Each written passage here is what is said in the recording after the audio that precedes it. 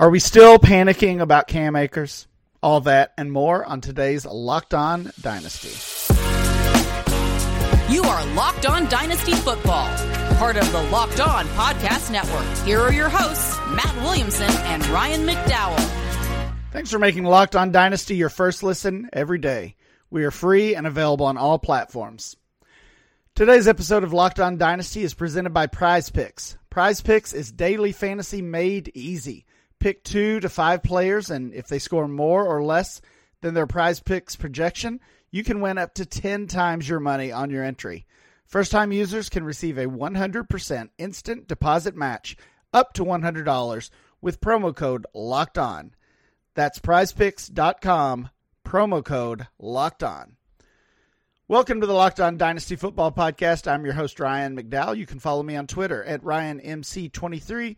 Joining me, as always, is Matt Williamson. Find Matt on Twitter at WilliamsonNFL. Matt, how's it going?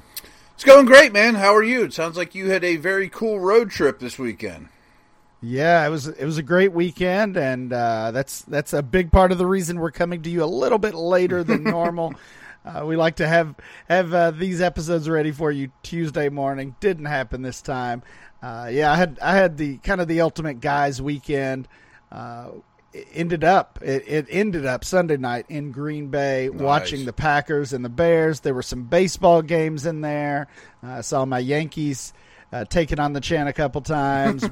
We jumped around in Madison, Wisconsin with the Badgers. So it was a full weekend, a very fun weekend, and apologies for coming in a little late. Oh, this well worth week. it though. They can wait. That's awesome. Yeah, it was a fun one. It is Tuesday, just barely here still. We're talking dynasty transactions on this Tuesday, as we always do. And we'll start with the waiver wire. Matt, we almost had to apologize for talking waiver wire last week because it was pretty thin. And yeah, right. Here we are again, 2 weeks in, with really very few strong options on the waiver wire when it comes to dynasty leagues, and really it's true in redraft leagues as well.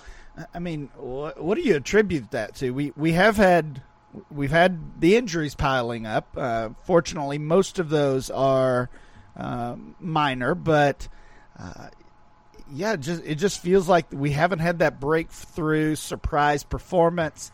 We kind of seen this coming in many ways as far as the first couple weeks unfolding. Yeah, I wouldn't look too much into it. I mean, every year we seem to have more and more information going into the season, and the term sleeper becomes more and more irrelevant because everybody knows everybody.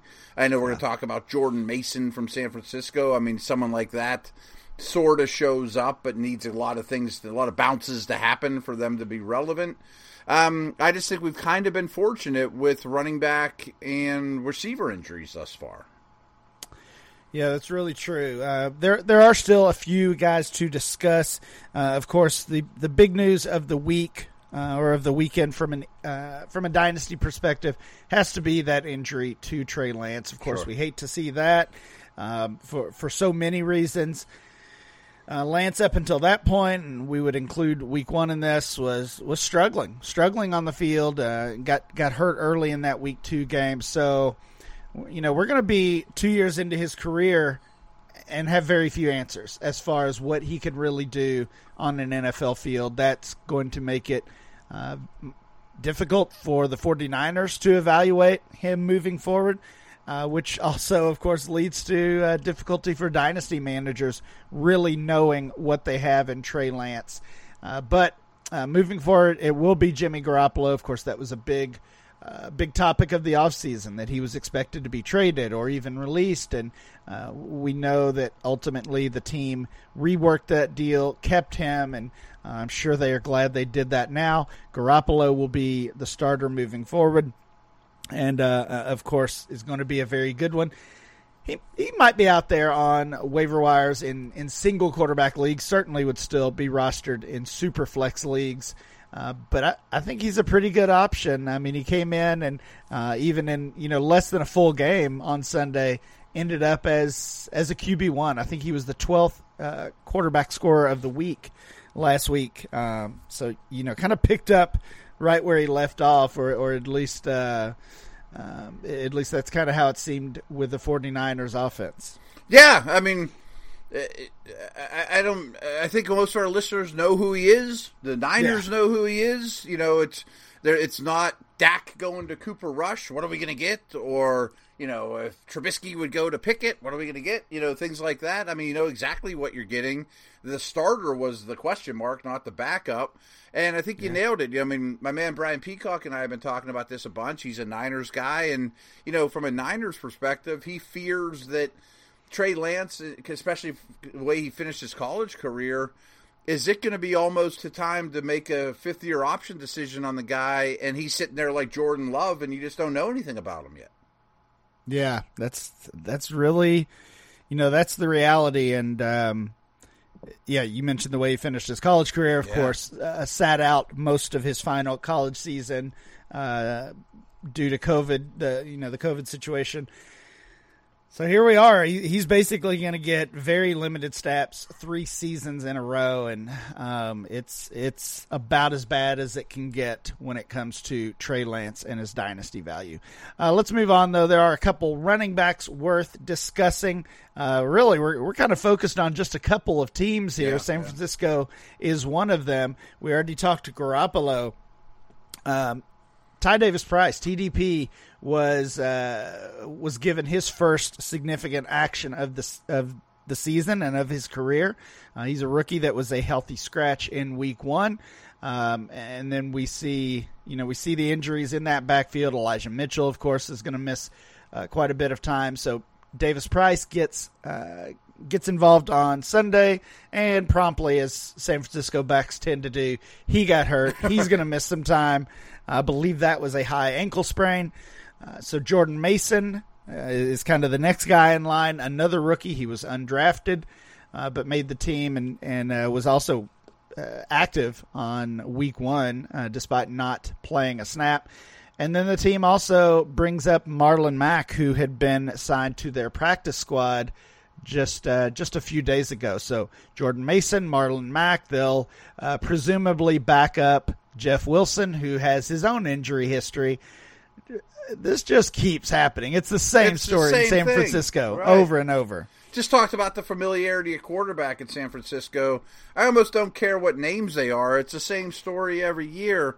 And it makes me just think that if history's taught us anything, Jordan Mason's going to end up being the Niners' leading rusher this year, you know, and then next year it'll be somebody else, you know, like the come from nowhere guy is always the one the one you know the least about is the one that leads the team in rushing.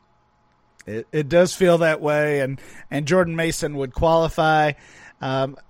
If we're talking, when we're talking specifically dynasty waiver wire, I would prioritize Mason over Marlon Mack. I kind of think we've seen what he has to offer, and unfortunately, it's not a lot right now. That injury it definitely has slowed his career.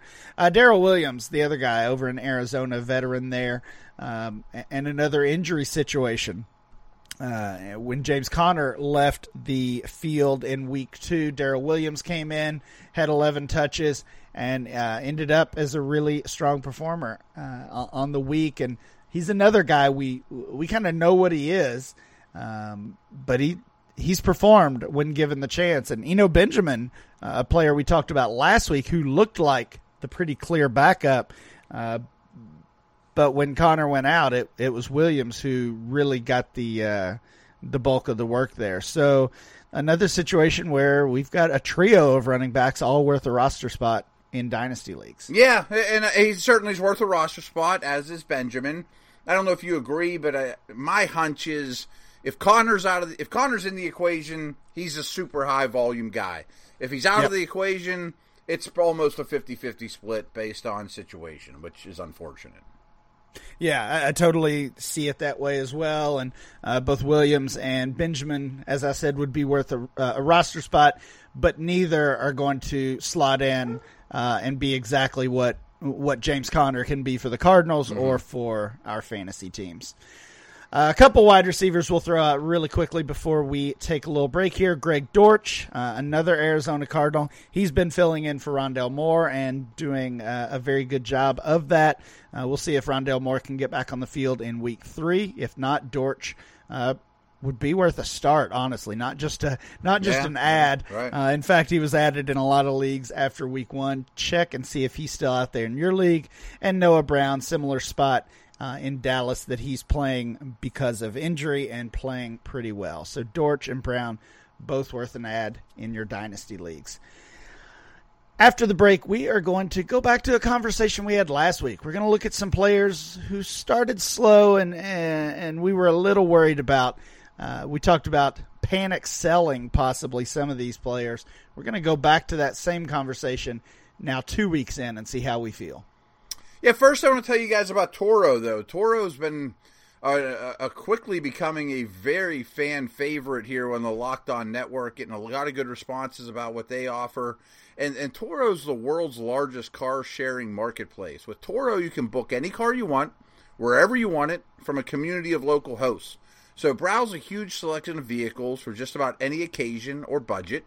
Book an SUV or a minivan for a family road trip, a pickup truck to do some errands, or test drive an EV if you want. You know, every trip is backed by liability insurance. Terms, conditions, and exclusions do apply. Ditch boring rental cars and find your drive at Toro.com.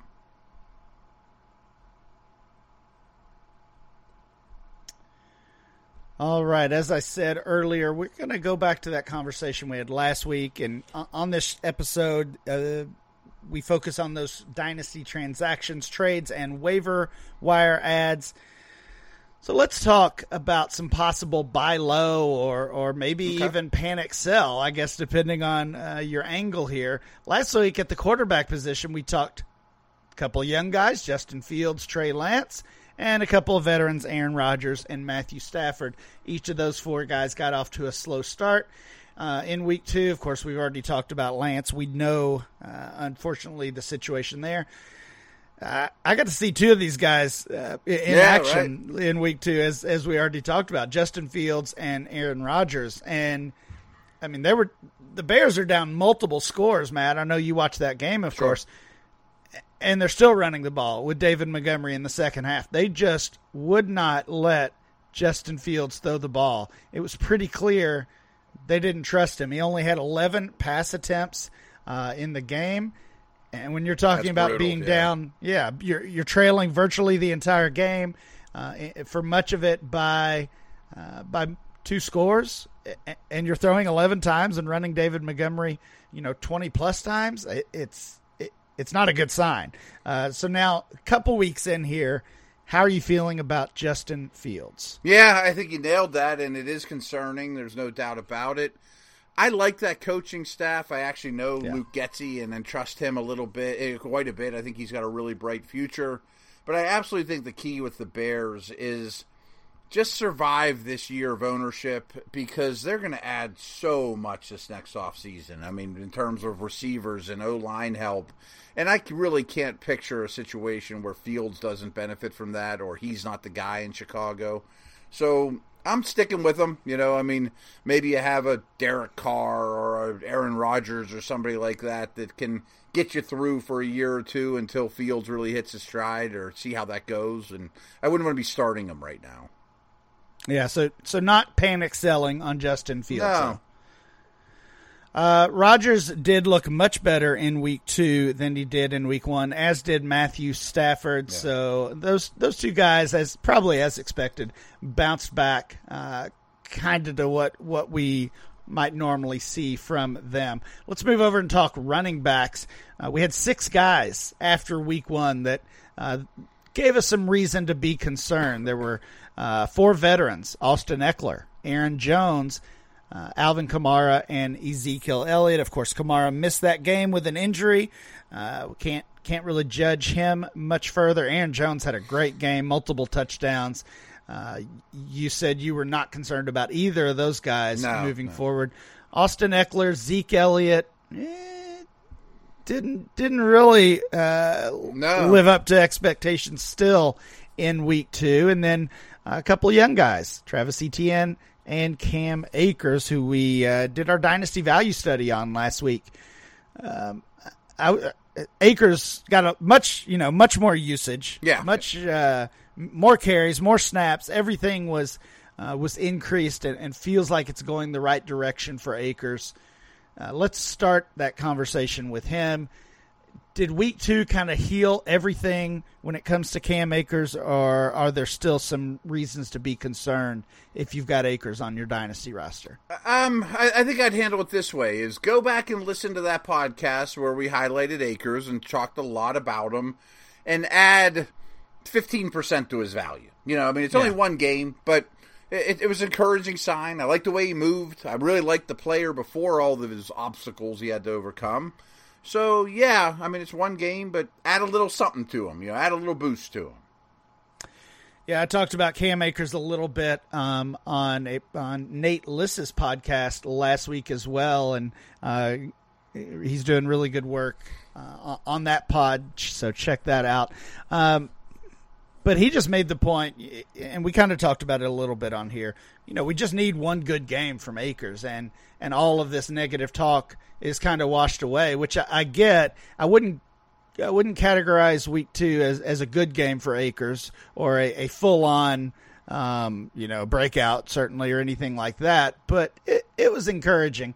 But Nate's right. We're still a little fickle and wishy-washy, and as dynasty managers, we're rolling with what we see from a week-to-week perspective on these guys. What about Ezekiel Elliott? It's been mostly bad news for the Cowboys. They did get a little bit of a surprise week 2 win over the Bengals, but I wouldn't say Zeke gets much of the credit for that, though. His stock's so low. I don't know that you can emergency sell him. I definitely would not be targeting to buy, though. I think you're kind of stuck with him at this point until he strings a few good games together, which could happen, but I'm not really, betting on it. You're not counting on it. No. If a second rounder is the going rate for Ezekiel Elliott, whether you're buying or you're selling, which way would you go with that? Are you selling for a second if you've got him, or are you willing to risk it and flip a second for him? That one's totally team dependent. If you think you got a shot and you're a little light on running backs, I think I'd give up the second. In a vacuum, I'd rather have a second than Elliott. I love picks. I would probably move him for a second round pick in what looks like a really rich running back draft, especially if I'm rebuilding. I think that's an easy one. That makes sense. Yeah. You love picks. I love picks. Our listeners love picks, and it's a good year to love picks because 2023 is looking very nice. I would take the second rounder for Zeke as well. Matt, when we come back, we're going to talk some wide receivers that we might be a little worried about still now 2 weeks in. All right. I have told you about Prize Picks now a couple times, and I've done well with Prize Picks. To me, you're just kind of looking at the number. Do you think that he's going to score more or less than that? You're not battling against another, owner out there. You never know what they're going to do.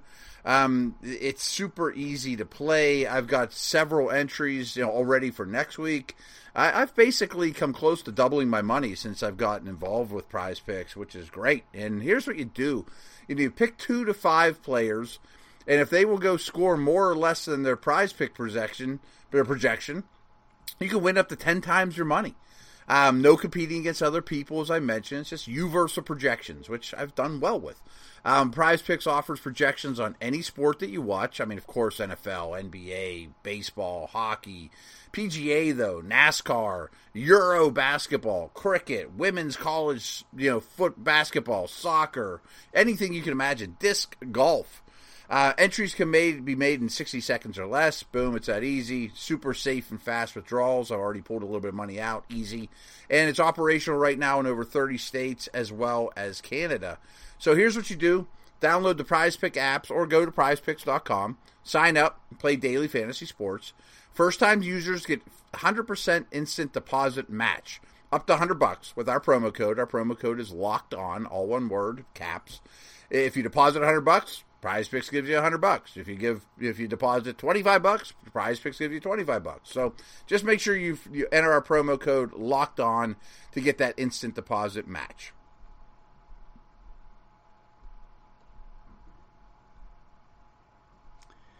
All right, Matt, let's talk wide receivers here.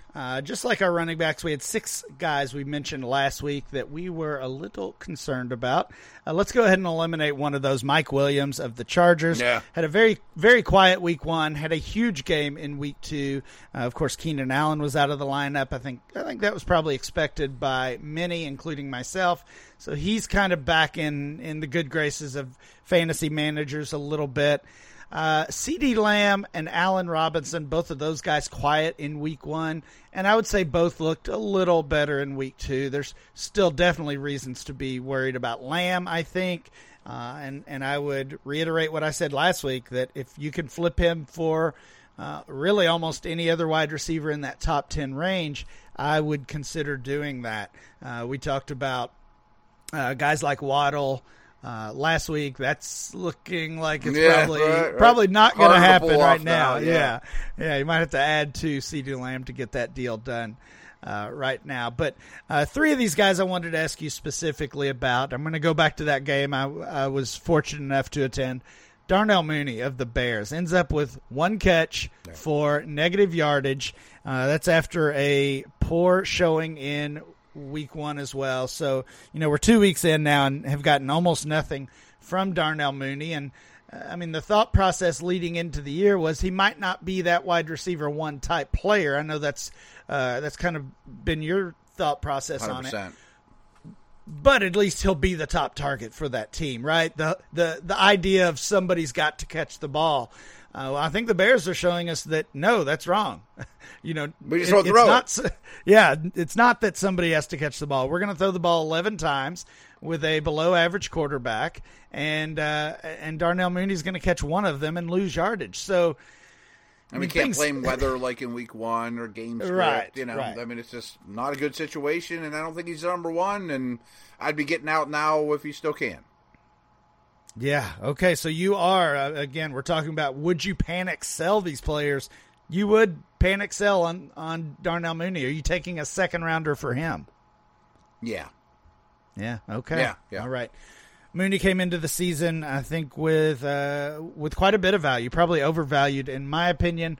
Yes, absolutely. And Matt and I have agreed on kind of how we see him, so hopefully you sold him before the season started, because he's certainly been losing value. Devontae Smith with the Eagles.